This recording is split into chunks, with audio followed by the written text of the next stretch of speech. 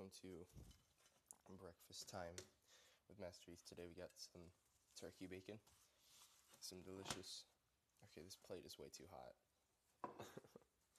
We got turkey bacon, and then I'm gonna get an orange, and that is a Master Heath breakfast. Ow, ow, that's hot, okay. But yeah, yesterday was hectic, because Monday,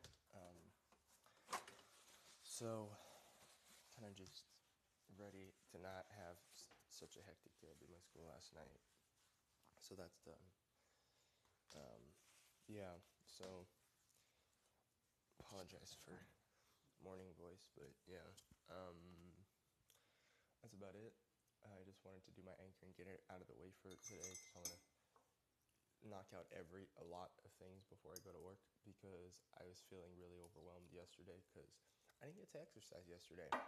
So I felt like a failure because I didn't get to do everything on my list. But today's a new day, so I will exercise today. That's for sure. But I did my school last night, as I stated, so going to do that today. So that's good. But yeah, I don't want to go to work, but I kind of have to. Hopefully I'll get my paycheck today, so that'll give me some incentive to, go to work.